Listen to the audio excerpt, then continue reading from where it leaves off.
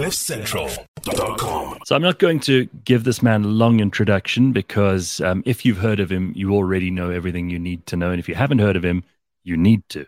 So Tim Urban has been writing stick figure illustrated posts on his blog, Wait But Why, all the way since 2013. And this is his first book, but he is going to write many more. And I can guarantee you the way that he makes sense of things, people are going to be clamoring for it.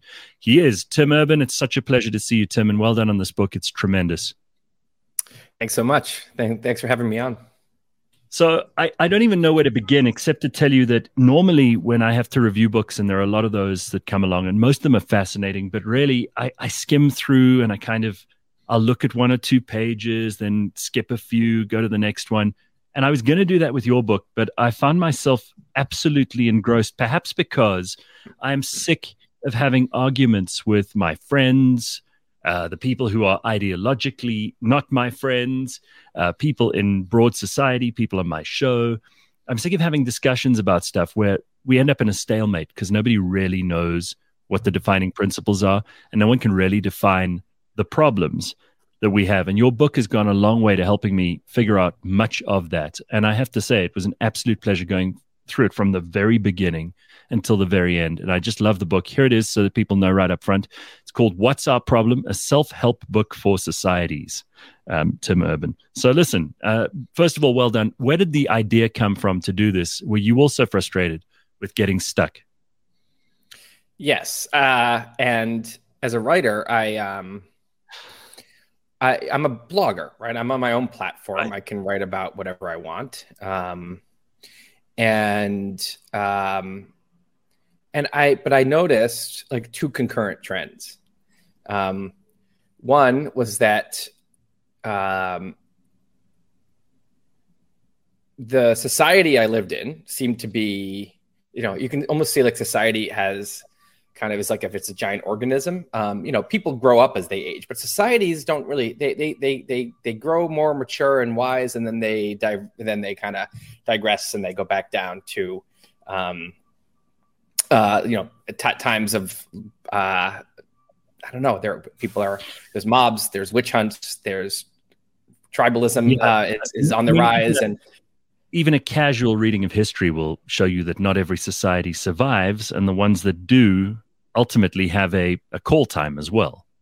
It's actually really most of the great civilizations have not survived. And it's, technology seems to go up, up, up, but wisdom is cyclical. It's we start acting like witch burners in 2020. But it's like, that was like from the 1600s. Why are we doing that right now? Or you look at like Nazi Germany and you're like, how could that happen? And it's like, these are the same people. They're not different than us. They're not worse than us. It's just that humans have the capacity to kind of in groups, kind of ascend and descend this like, and this cycle of wisdom. So I'm noticing on one hand, it seems like we're on one of these down slopes. And at a time when technology is like it tends to, but really exploding. So it's a time when like we want to have our wits about us. And so that's going on. Now, meanwhile, I'm a writer and I can write about anything, except I don't want to write about this because there is all this external pressure I feel to stay away from it. And friends would tell me, why would you ever get wade into that stuff? Don't, right. You have haters right now. Why would you do that? Right. And I'm thinking, so it's not just me. If I'm feeling that, it's not just me. It means that all kinds of voices, I'm an independent voice, an independent platform. If I worked for a company or if I was reliant on,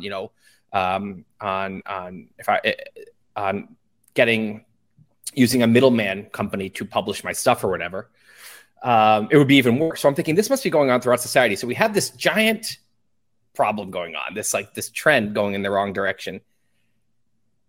And there's all this pressure to not talk about it, to not talk honestly about it, to keep it to private conversations because you don't want to be in the line of fire. And I'm like, okay, so those things together, I was like, I'm going to write about this. And it was supposed to be a blog post and it turned into a much longer book. But because there was so much to say. As it turns out, this topic is not a small topic.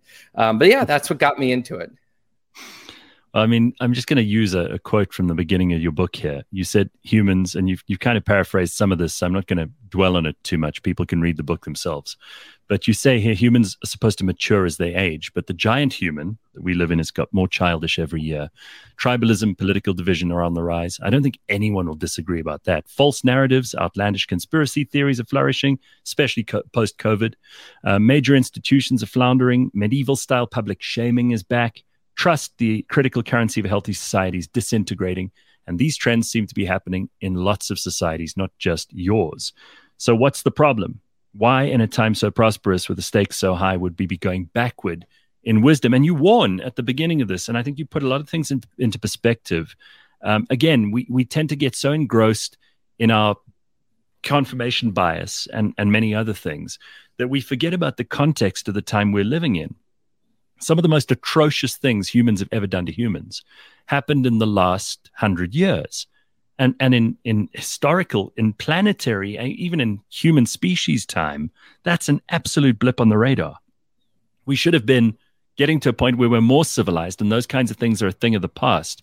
And what you warn, I think, either because it's a really, really good way to get people to pour themselves into the book, or it's because it's bloody terrifying and it's true, is that if we go wrong now with all this technological capability, with the connectedness that we've never had before, it could be the most dire mistake we make, right? Yeah, I mean, there's kind of this worrying concept, which is that technology makes good times better and bad times worse. More technology means kind of, better good times, worse bad times. So the perfect easy example is the 20th century. It was the best century ever on so many metrics: GDP per capita, life expectancy, general, medicine and health and the curing of diseases, and poverty, the amount of people in extreme poverty, women's rights. I mean, there's so many examples, democracy, around the world of like this. This was clearly the best century ever. Also, the same century had the biggest, most catastrophic wars in human history, had the biggest genocides ever, had and introduced existential risk, like species wide, like we might go extinct if something goes wrong. Risk for the first time ever. No other century can say that if something happens, if the wrong leader makes the wrong move, the entire species might be. That's never been possible. Suddenly we have nukes. Then we have stuff like climate change. These like big, because technology means we have so much power as a species. It's like we're getting. It's almost like we're just like our footprint's getting bigger. We're stomping around. We're getting more and more powerful, and we're getting these magic wands that can do these incredible things. And it's like at some point, those things can. It becomes kind of very precarious. Those same magic wands in general that kind of give us all this prosperity can totally wipe us out. And so then I turned to our future.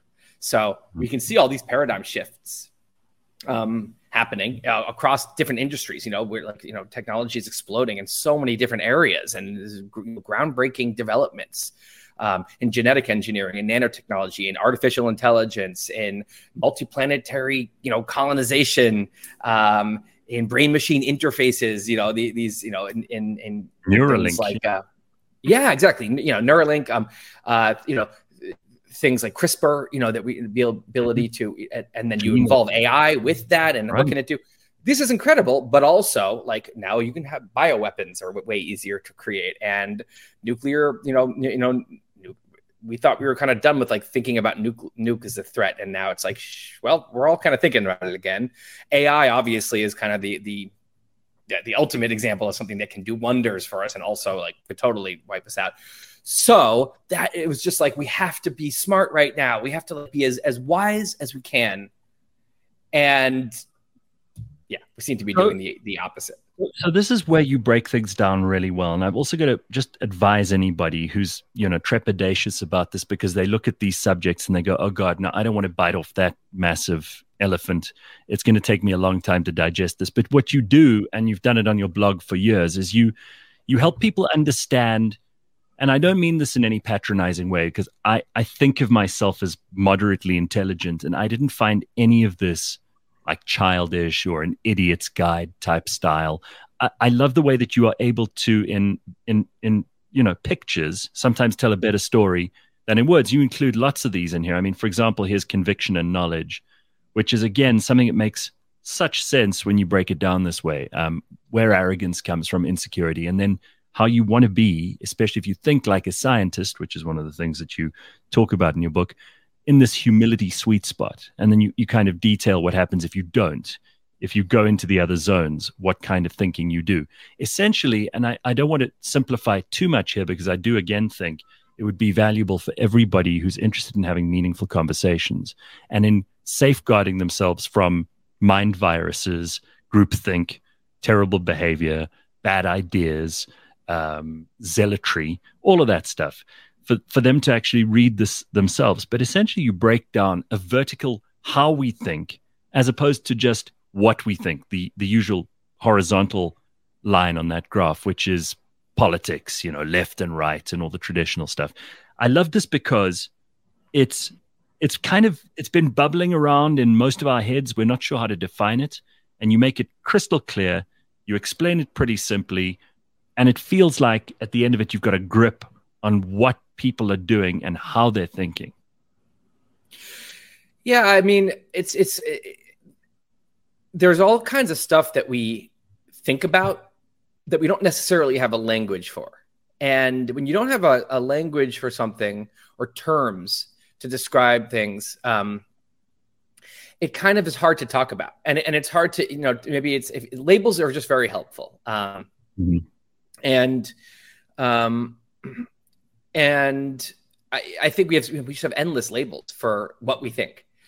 Not just, are you on the left or the right politically, but are you a libertarian, or are you a socialist, or it's like there's economics. There's all kinds of schools of thought, right?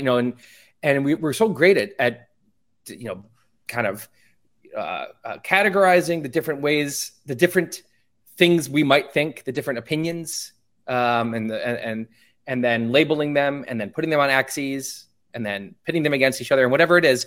And that's great. Like, I think it's good that we have all those labels. It's helps to have nuanced understanding of what the different areas of thought are. But then we get to how we think. And it's like, if someone comes up to me on the street and they're like, you should take this pill, probably going to say no. Cause I'm like, I don't have any, you don't know, like, okay, that conviction that you seem to have, is it based on knowledge? Who are you? What's your background? How do you know what I need? It's going to be all kinds of reasons I'm going to say no. If I go to the doctor and they do a bunch of measurements and take blood, and then they say, we think you should take this pill, I'll probably take the pill. And what I'm doing implicitly there is I'm putting them on a how you think axis. So they're both saying the same what you think. They have the same opinion. But the doctor I'm going to put high up on the how you think axis, and that rando on the street, it's a question mark. Maybe they're high up, maybe they're low down, but I don't know. So I'm certainly not going to trust them. Now, that's obvious. That's an obvious example. But when someone has a strong political opinion, they have a strong opinion about something to do with any kind of raging political issue,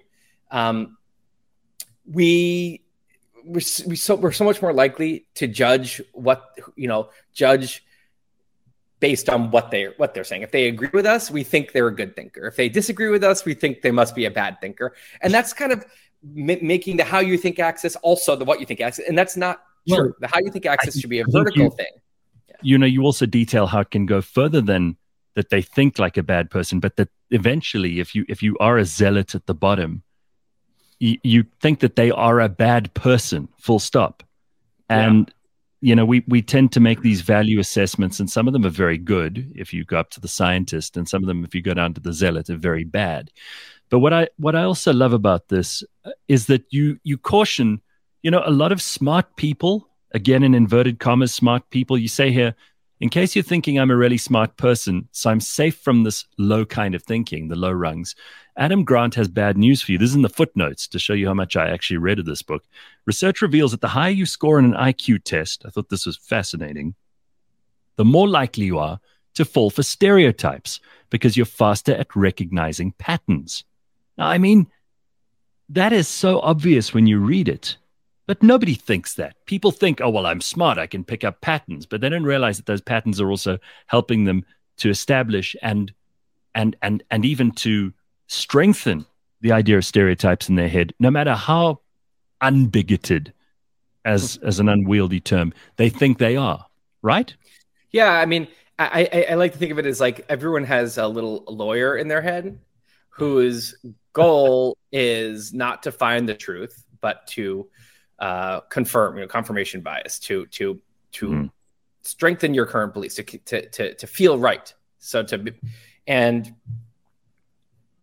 that lawyer, it's really smart people have a really smart lawyer in their head who builds a really compelling case. Right. And so they talk themselves into their own bullshit very easily. And they can be the most delusional of all. Because they feel like they have backing for all of this. And there's another character in our heads, the scientist. And this simplifies kind of, it's like a kind of a distilled version of this how you think axis. But basically, when the scientist in your head, now this scientist, what they just use the scientific method, right? The goal is to have hypotheses, being humble about them. Approach things humbly, yeah. Right. Yeah, collect all kinds of info.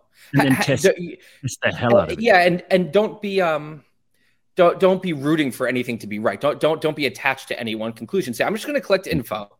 I'm going to assess it and assess where this info came from. Who are the voices? How trustworthy are they? How much do I know about them?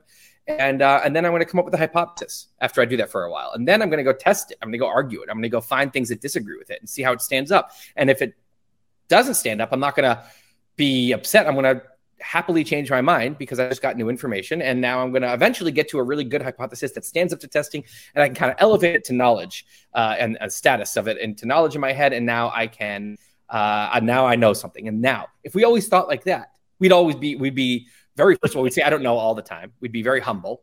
Right. And we would be totally down to change our minds. And what we would end up with is we'd be incredibly knowledgeable, real knowledge. We'd have so much real knowledge and we'd be, we'd just be such great thinkers. But of course, there's this other character. There's the attorney who has a totally different viewpoint, who says, who's attached to the ideas, who feels like the ideas are part of who we are. And so if the idea is wrong, it means I must be stupid or wrong or bad, or that people like me, all of my friends, we all agree with this. I have to be like one of us. And so for all these weird human reasons, we get very attached. We identify with our ideas. And that's the attorney's job is to protect those sacred ideas. And so it's kind of a tug of war between these two ways of thinking. And I think that we all have them going on. But when the scientist is winning out more, when we've learned to notice the attorney and say, no, stop doing that. And really, go through the pain of changing our minds and know that it's the right thing. Then I think we're a high rung thinker. We're up on the high rungs of this like ladder, which is kind of the how you think axis. I make it a ladder.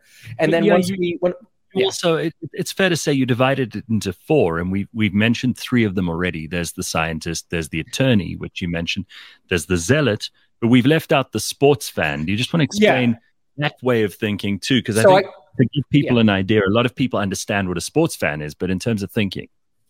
Right. So I simplified it to just like high rung scientist and low rung attorney, but really there's two high rungs and two low rung rungs. So it's like you have the scientist at the very top. That's the thinking that I described, is when you're just totally, you're the boss of your ideas. Your ideas can't tell you what to do. If you disagree, if you learn one of the ideas is wrong, kick it out, eject it, right? It's gone. And the sports fan is the second rung. And what I mean by that is like as a sports fan, I will always think that my team got the wrong call. And, I have this weird bias. Mm-hmm. But when the replay shows what really happened, I'm happy that it's the accurate call. I want the call to be accurate, even if it goes against my team. I don't want corrupt refs. I want my team to win fair and square, but I'm rooting really hard for a certain outcome. So when we think like that, we have confirmation bias. We definitely are attached to our ideas. We're rooting for them. We're maybe not so, neutral in our thinking. But when push comes to shove, if someone presents me really good evidence, I will say, you know what? I guess I was wrong. It's a bummer, but I'll change my mind. So the scientist is just all about changing their mind. The sports fan is reluctant, but they will. Now, once you pass the midpoint, that kind of low rung thinking is now the name of the game. So the attorney, doesn't matter what evidence you present to the attorney when you're thinking like an attorney. It doesn't matter how good the evidence is. There's nothing you can say that will make them say, I guess I'm wrong. But they actually know a lot. They have a lot of information. They have all these these arguments for why they're right. And they've done a lot of research. They've just cherry picked the research they want to read, but they know a lot. If you get to the very bottom, you have the zealot, and that's just like the extreme version of, it's the opposite of the scientist. It's someone who not only will they never ever change their mind, but they don't even think they need to research. They don't even think they need any knowledge because obviously it's right. It's like the sky is blue. They're so deep in this like false conviction that they don't even think that they need to put up an argument. They don't debate people. They say they think debates are offensive, and they'll say, and they think that anyone who disagrees with me, it's not that they're wrong or misguided. That it's like you said, they're evil. They must be those people. It becomes extremely tribal. And so I said at the top, what's interesting is that, those people at the bottom, they think they're such great thinkers, have so much conviction, but really what's happening is the scientist, remember, is the boss of their ideas. They're actually the boss in their own head. When you get to the bottom, you are not the boss in your own head. Those ideas are your boss. You are a disciple, a faithful disciple of those ideas, and you'll completely destroy your own ability to collect knowledge. You'll end friendships over it in order to serve those ideas. Like you're a zealot. You're like worshiping those ideas. So that's it. What's an interesting way to think about it is, is that you've lost your own ability to think independently. I love the breakdown. You also say that one of the greatest things about being in a human civilization is that you can have like a mind meld. People can get together. Those connections produce even better ideas when they're in the scientist or even in the sports fan mode. They can create something called genies, conglomerations of many people thinking in the same way. And then if they're in the lower rungs and they are working together, it can form what you call golems. And I think, that's something which you continue the theme of both of those through the book to great effect, because you can see these things. You don't need a lot of imagination to know that we're creating these superstructures of thinking in society today. And that, if they're the genies, they create amazing ideas labs where people are constantly coming up with novel thoughts, concepts, innovations. And then if they're the golems, they're creating essentially these really destructive power plays and these forceful and coercive, very ugly forces in society.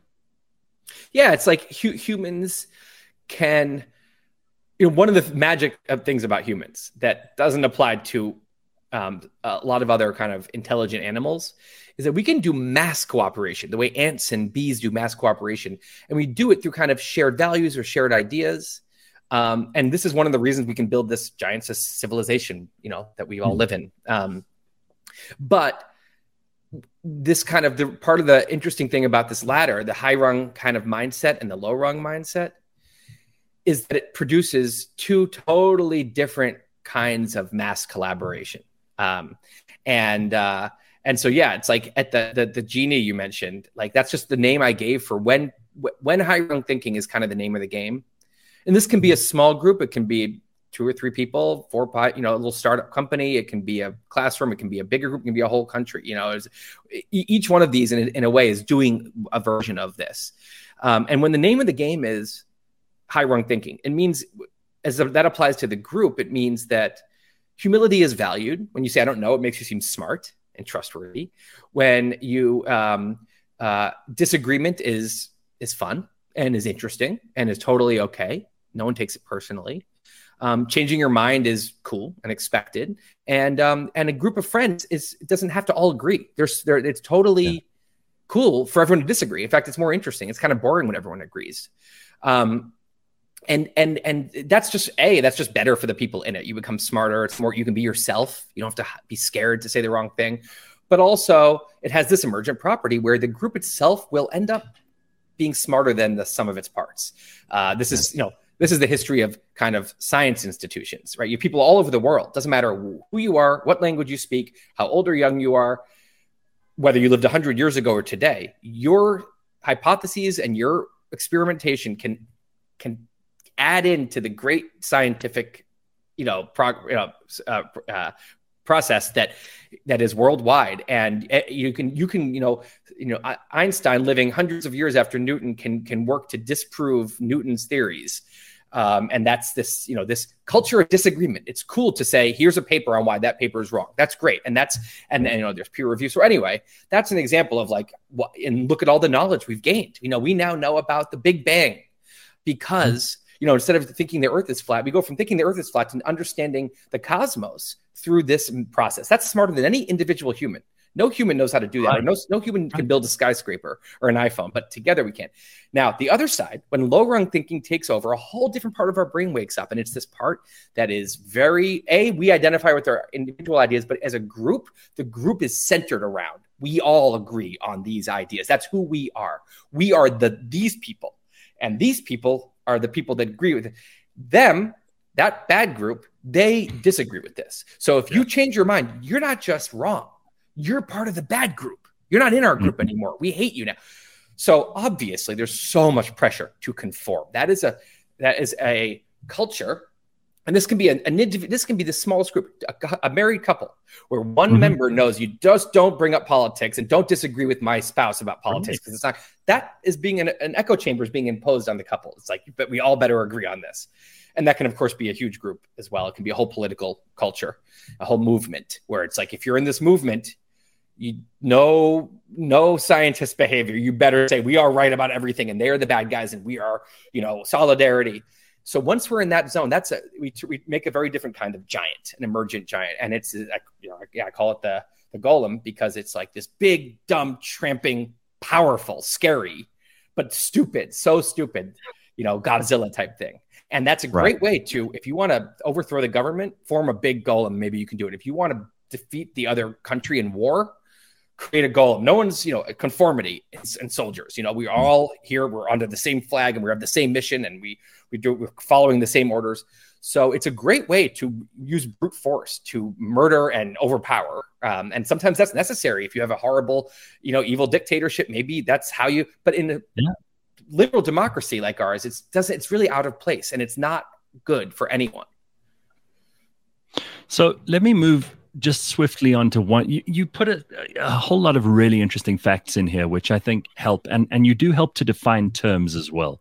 The way people argue has become, I think it's been dumbed down as well. Like, for example, you talk about confirmation bias, you talk about the Martin-Bailey way of arguing, you talk about various terms which people, straw manning, which people who think they're smart throw into arguments, but they don't even necessarily understand the definitions of these things. And it helps to be equipped, first of all, if you just want to have meaningful conversations with the definition, but also if you actually want to make a valid point without falling into the traps that so many people fall into when they start talking about things like politics. You talk about amazingly, and I mean, this is just one of the things I'm going to quote. This is how people are randomly associated in a geographical region. And then as they become more politically polarized, depending on the percentage of that polarization, shows you how it polarizes their actual geographical location. I mean, here's a 20% bias percentage that you detail. So this is when, and correct me where I'm wrong here, but this is when people have about a 20% likelihood of being biased politically against. Well, people. no. It specifically here, this definition is, it's if there's blue squares and yellow triangles living in a neighborhood, whatever, people around you. And if everyone says, I like diversity, I'm fine to be around. If I'm a blue square, I'm fine to be, neighbors with a bunch of yellow triangles. I just want at least 20% of my immediate touching neighbors to be like me. So if two, out of the 7 or 1 out of the 5 is a blue square, I'm fine if the rest are yellow triangles. And what you end up with here is it's very easy to create a very diverse and mixed up region. But when you up that percentage, yeah, that's what you got here. As soon as you say that, so let's look at the one on the right. I mean, this is still someone who says, I'm down with diversity. I just don't want to be the minority in my neighborhood. I would like to have, if there's 5 neighbors, I would like 3 of them to be like me and 2 not the other way around. If everyone feels that way, you end up with 0 diversity, complete and utter segregation, because there's no way to make everyone happy. And, on the left, even at 33%, if you say, if I have 6 neighbors, I just want 2 of them to be like me, there's no way to really do that without making people unhappy, to have everyone have that, you end up with total segregation. And this, of course, is then a metaphor for when we start saying, I don't mind if I'm a progressive, I don't mind if there's conservatives in my town, but I want it to be, there to be largely progressive. I want it to be a lot of progressives, at least half. You're going to have no conservatives in that town if everyone feels that way, because conservatives, if they feel the same way, are not going to want to move there. They're going to move to the conservative town. And suddenly, even though people are totally down with diversity, political diversity, it is complete segregation. Of course, this also applies to race and other ways you can be diverse or segregated. And of course, this is where people pull out their lawn signs, and that only helps to extend the echo chambers. And eventually you have people who just don't want to live in the same country, right? It's a self-perpetuating cycle, because what happens then is when you have a bunch of progressives all living together and a bunch of conservatives over there in the other town, again, even if most of these people are totally reasonable, they're not sure what they think about everything, and they're totally down to change their minds, and they like hanging out with people across the aisle, very quickly, this kind of psychology takes over, and there's studies on this. I cite a couple in the book, where when you get a group of people together with their own kind, and you have them deliberate on a certain topic, so a bunch of people on the left are going to talk about hot political topics with each other, and a bunch of people on the right, what happens is the whole groups, they move farther apart. The left group becomes even more left, the right group becomes even more right. And when there's a lot of diversity, then people are open to diversity. They like it. It's a value. This can go to college or somewhere else. If there's enough, progressives and conservatives, then people like having both. As soon as it becomes over a certain amount and becomes pretty much all one side, it becomes very hostile to diversity. And suddenly now there's incentive to have more conformity, because if you have if you're a conservative professor at a university, and there's 25% of the university professors are conservatives, you're fine, right? People value diversity. There's plenty of other people. As soon as that percentage goes down to 10 or 5%, there becomes a credible hostility to those 10 or 5%. As the minority gets smaller and smaller, it becomes harder and harder to be it. So then what people go keep their views to themselves, or they leave, more likely. So they'll leave the town, they'll leave the church, they'll leave the university, whatever it is. And so it's kind of there's a feedback loop that happens. Once this cycle starts, and this, by the way, look at America's political parties. They were totally overlapped in ideology and mixed up, and there were conservatives in the Democrats, and Republicans had lots of progressives. Once that starts to go like a trickle, it starts to move, suddenly it speeds up. And now you can't win an election if you're not, and before you know it, there's completely segregated by ideology. This is a good place for me to bring in the fact that you also go into the history of like the Republican Party, which I found fascinating, because a lot of people have this hazy idea about what Republicans were like back in the 50s or 60s. And it's nothing like what most people think. Again, this idea that we have confirmation bias, or you have an inherent hostility inside you for whatever you perceive conservatives to be. And then you go into the left as well, and you talk about in great detail the evolution of postmodernism, of Marxism, of liberalism, and of what those things have given birth to. We talk about the word woke. I mean, you really go into the origins of lots of these things and talk about people who have become, for good or for bad, household names, people like, Robin DiAngelo or Larry Elder. And I think that this is a very, very useful text for people to go through in order to get an overall comprehension of what's happening in America right now, because it's all too easy. And you do also go into Trump, and you kind of go into Obama and all of that stuff. But that's almost the easy surface level stuff. It's too easy for people to just hop on the bandwagon with their preconceived notions and not to actually know the stories. I think that's really valuable. I mean, the danger, if you do that, is if you're in your head, you're thinking, like in the US, there's two teams. It's very unnuanced. There's the blue left-wing progressive Democrats, and then there's the red conservative Republicans. And if in your head, for example, your mindset is blue good, red bad, right? And you're just locked into that. Mm-hmm.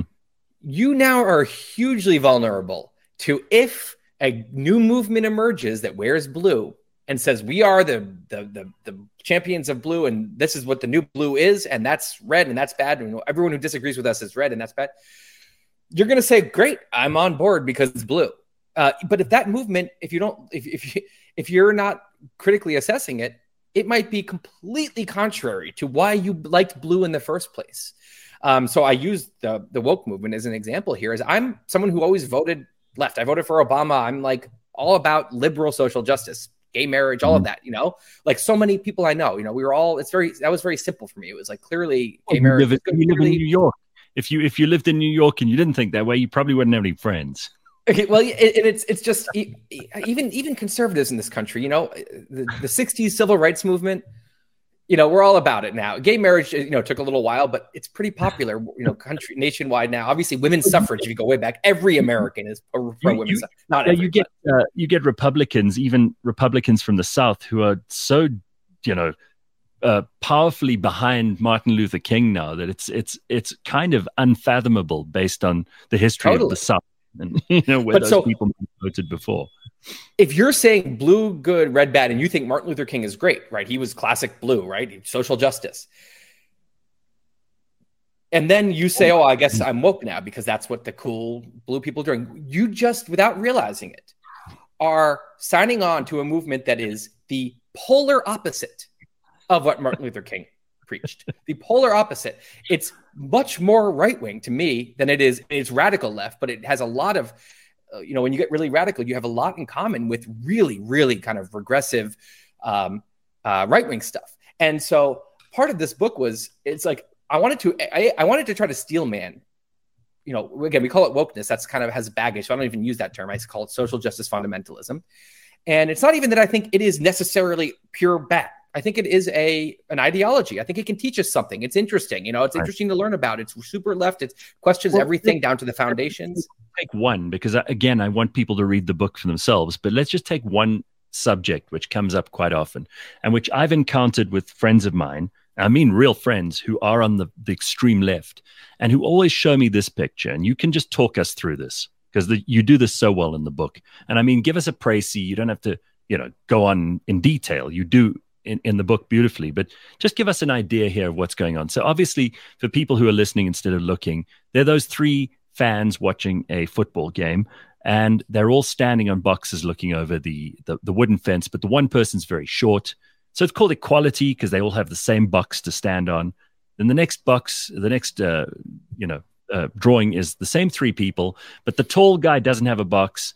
The medium-sized person still has a box, and then the very short person has two boxes, and they call that equity. And then you've added a third picture, which sometimes they don't, of justice, where all three people are looking through a fence so that you don't need the wall at all. So here, the wooden fence is supposed to represent like systemic institutional oppression. Bias. So not, the behavior of individuals, but that there's actually like, built-in structures that elevate certain groups and oppress other groups. And that's built into the fabric of the country. And so when you say there's equality of opportunity, everyone can go to public school, everyone can apply for a job, everyone can try to run for office, whatever it is, start a business. They're saying that doesn't do the job because the wooden fence is still there. So the second pane says, we need to actually use wooden boxes. The wooden boxes here represent something like affirmative action. We need to actually adjust give certain groups a springboard that other groups don't have in order to kind of account for the fence and mitigate the effects of the fence until the final day when eventually we have a society without this systemic oppression, and then then everyone can be on the same level ground and, succeeding equally, and everything's great. That's cool. That's equity. And the last one, I mean, I said most of them don't include this one, but that's the day when you finally have the wooden fence gone. That's justice, is when there is no need for affirmative action or something like that, because there's no more systemic inequality. There's just groups will naturally end up on the same playing field. Now, this is very much like one of the core bones of wokeness is this concept. Now, I believe in liberal social justice with lowercase l, liberal, like Martin Luther King, kind of classic liberal take on social justice, which says that liberalism is good. The house that we're all in here with that the Constitution is good. We haven't always lived up to its promises, and we need to do better. But that liberalism is good, and that free markets are good. Free speech, free competition, free speech, equality of opportunity, and treating people like individuals is good. Whatever. Liberal social justice is very big and broad, and it's open to all kinds of ideas. It's not a hardcore kind of ideology. So, as someone who believes in that, what I would say is I don't look at that meme and I reject it. Say that's bullshit. Affirmative action is bad. I don't say that. I'd say, and in the U.S., I mean, Black Americans, they're 5 generations away from slavery, and 2, or even in some cases 1, away from like Jim Crow laws, when there were, different actual, like an actual oppressed, like apartheid, situation. And even more recently, kind of bullshit laws like redlining and things that just have continued to kind of hold Black Americans back. People acquire generational wealth. And so like you get behind, once that starts to get behind, like it does create a long lasting effect. I'm fully on board with that. And I think that some level of I think that we should be doing something about that. Now, whether affirmative action is the best way or how much affirmative action, that's, I think, an open question we should be open to debating. I think that, there's all kinds of different potential causes here that would have like Black American income below white American income. But it's complicated, and we should have like very vigorous analytical discussions about it. We should be trying new things. We should be open to there should be nothing sacred. You should say this program is not actually good. That's how you solve problems. And you have to think about fairness. If affirmative action is coming at the expense of Asian Americans getting into Harvard, which is what it has been doing, like, okay, well, maybe that's not the way to do it if it's going to be totally unfair to another group. So this is nuanced and complicated and should be discussed like that. So my problem with the meme isn't that there's not times when a wooden box makes sense to elevate someone, and that there's not some level of wooden fence there for different groups in different ways. My argument is that it is really complicated, and it should be very open and very discussed. And there should be conservatives have their own views on this. They don't dismiss the idea of, that there's inequality and stuff. They just have totally different. They would say we need to emphasize 2-parent families in the Black community, which has gone from 75% of, Black children in the 60s grew up with 2 parents, and 25% today. So some like crazy number. They would talk about things. Great. Bring them into the room too. Let's have progressive views on stuff. My problem is that in wokeness, they say that if 2 groups don't have equal outcomes, they don't have the same income, they're not represented the same, there's only one reason that's happening, and it's 100% because of oppression and institutional racism. And the only fix for this, is stuff like affirmative action, like equity, is actually doing double standards, or reverse discrimination. And so they say that this is exactly what's true. And if anyone here suggests any other solution or any other diagnosis of the problem, you're a racist and we're going to get you fired. The reason I'm saying it's the opposite of Martin Luther King is like, people on the left, what they ultimately care about is, stuff like improving the lives of Black Americans. If you take all the problem solving tools out of the room, silence all the discussion, and come up with this very unnuanced and very rigid kind of religious prescription for it, you're the worst enemy of progress in this case. All you're going to do is build a ton of racial resentment, and you're going to you're not going to solve any problems at all. That's not how grown-ups solve problems. So this is if you're say blue good, right, red bad, and you're so attached to that, that's your identity. And now wokeness comes along, without realizing it, you're going to be fighting for, in my opinion, an ideology that halts progress for the things that you care about.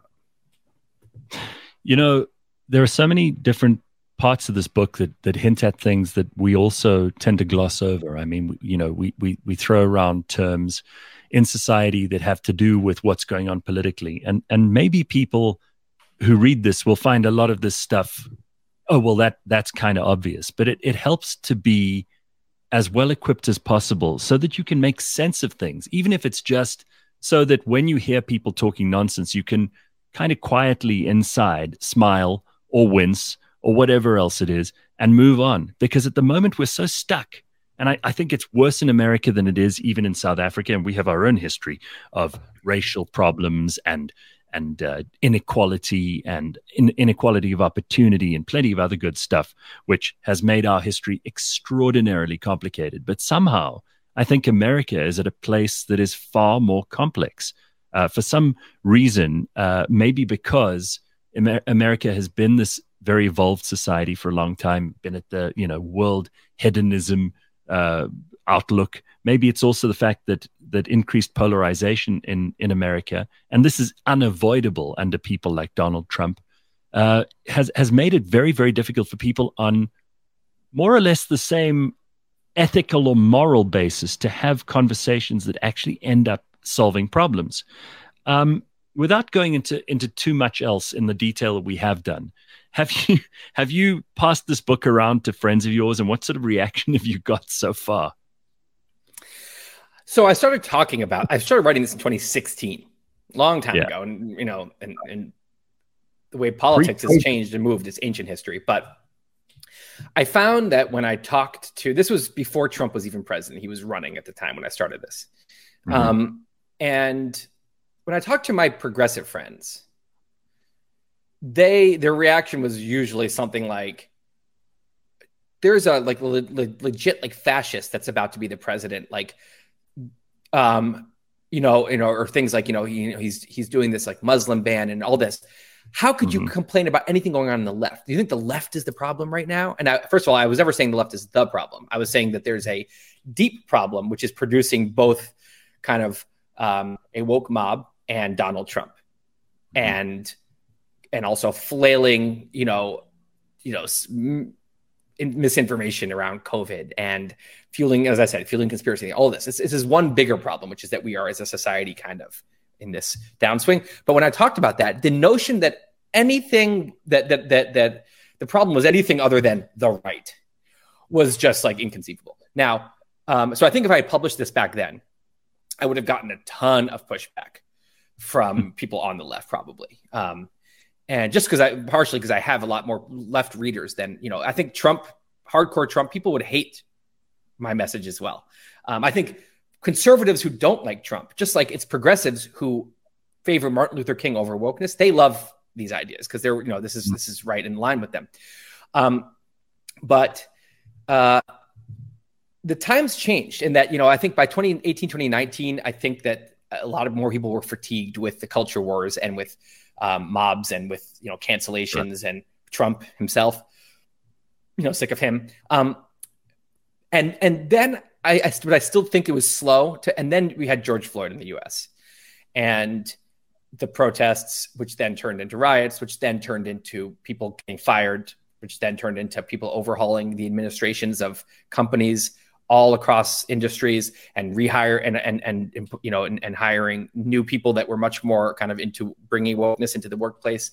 And a lot of people, I think, started to say, okay, I think this is not such a good thing. This is, this has gone too far or whatever. And just I'm just giving a few examples. I mean, there's stuff going on now with, transgender issues. Again, there's two convoluted things here. There's the liberal social justice person says trans people should be included and safe and accepted, and they should be able to. We should normalize this and understand it and all this. And then the woke person, goes much farther and says, that if you disagree with kind of our extreme views on this, you're transphobic and should be fired. Anyway, people have gotten sick of it. And so I noticed that when I came out with this book, it was 2023. most people I know, left and right, I think were pretty open to this message. And so on one hand, I think, it could have made a bigger kind of splash earlier. It could have maybe changed a bunch of minds. But it also would have run against a lot of minds that were not ready to be changed yet. I think today, I'm hoping it changes a lot of minds, but also I'm hoping that people who have kind of come around, like you're talking about, who feel like they're uncomfortable with the way things are going, and they feel like maybe like they're politically homeless a little bit. I want to tell those people, A, you're not alone. B, here are a bunch of ways to articulate what you may be feeling and to think about this through a framework that might help everything make sense. And C, encourage you to start speaking out, because you're not alone. And it's the silence of all these very reasonable, moderate people that I know. It's the silence that has allowed things to get this bad. So start speaking out, and you owe it to yourself to represent yourself correctly in the world. And if you're pretending to be something you're not, or you're even just silencing yourself, you're not doing yourself very much respect. You're letting fear of social consequences. No one's going to hang you. It's not the Maoists. You're not going to be beaten to death or executed. We're not in Nazi Germany. You're going to get some criticism. And you may be surprised. You may be surprised to find out that you're actually in the majority once you start speaking. You might be surprised to find how many people say, you know what, I've been thinking the same thing. I didn't realize anyone else thought this. So that's what I'm hoping for here. Well, I love it. And Tim, you've done an absolutely terrific job here. I'm looking forward to deploying a lot of this in my conversations with people especially people who are afraid to voice their own opinion for fear that they'll be canceled, for fear that they'll be called names, for fear that all kinds of things will happen to them in society. And look, there are still very severe consequences for some people, particularly those who are not as independent maybe as you are or as I am.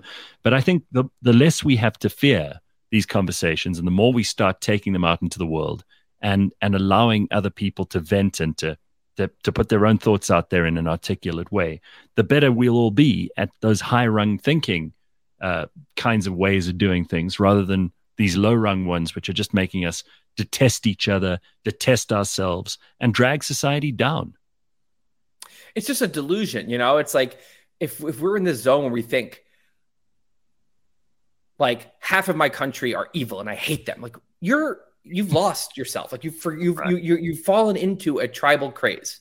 And by the way, I'm not saying that this is something I've done this. Like we've all felt this. It's like you've forgotten that people are three-dimensional and complicated, and issues are complicated, and that someone who disagrees with you, if you had their upbringing and you had their life experiences, you'd feel the same way. And maybe there's some stuff you don't know. Maybe there's some stuff that you're wrong about. Like if you're not thinking those things, like you've fallen into this low-rung thinking. It's like as I said, like I look at Nazi Germany, I'm like, how could human beings do that? It's like we have the capacity to slip into really bad modes that helped us survive 50,000 years ago, which is why we can slip into this mode. We all have this. And so to notice it and to just catch yourself and say, this is not real. Like there's not, there's not evil people everywhere. It's just not how it works. And that I'm not right about everything. It can go a long way. Have you noticed in South Africa, like, and these trends, I mean, are things getting, is your society getting like less mature, or is this just mine? Look, I think we're certainly ordinary, average us in South Africa. We're starting to stand up for ourselves and speak out a lot more. We come from, because of apartheid before, South Africa was a free country, people really didn't have opinions about the government, because any opinion about the government would usually get you into trouble. And you had to be white to have an opinion about the government, and that was a real thing. I think what's happening post-1994 here is that in the beginning, everybody, including black people, were afraid to challenge and criticize the new government, because they thought, well, this government has brought us freedom, so we should go along with whatever they do. And obviously that's changed an enormous amount in the last 10, maybe even 12 years, where people are now saying, and in the beginning when I would speak out against them, it was always a question, oh, well, he must be racist. And now it's become much more, there are more people on my side when I criticize them, because there are obvious reasons that we should be skeptical in a healthy way about what government in this country has done. It's a lot more nuanced. It's a lot more varied. There isn't such consensus. There aren't these golems that you talk about that are moving across the landscape like they are in America. But that's not to say that we've solved any problems. I mean, we've still got a long way to go. And I think that's probably true for most countries in the world. But there is a general trend towards people being more authentic, people speaking their minds, people interrogating ideas, people not just bumping up against each other and calling each other names. That's great. I mean, what you're describing there with if it's a situation when anyone who criticizes the government, the movement, the president, the ideology, whatever it is bad, what happens is there's now no mechanism there's no accountability for that entity. That entity now can do whatever they want. Moustache that you talk about in your book. The what? That's King Moustache that you talk about in your book. Exactly. If as soon as your people are too scared to criticize something, that thing now can get as bad and keep getting worse and worse and worse until people push back. So it's a much healthier, like what you're describing, is if people can detach criticism of this thing from being a good or bad person, but it's just a thinking person describing what they see. And there's not some evil motive behind it necessarily, right? Mm-hmm. That's huge. So I'm happy to hear that. Well, I cannot recommend the book enough, so I will put it up on the screen again. It is called What's Our Problem? A Self-Help Book for Societies. It's by Tim Urban, and he has been our guest. Thank you so much, Tim. It's great to talk to you. And I know you're busy with another book. Are you going to give us some idea of what that's all about? It's called, it's going to be about it starts at the Big Bang and it ends at the end of the universe. And I'm just going to basically try to tell. Just a small, humble project then. Yeah. It's the biggest zoom out possible on like what the hell is going on and where is this all going?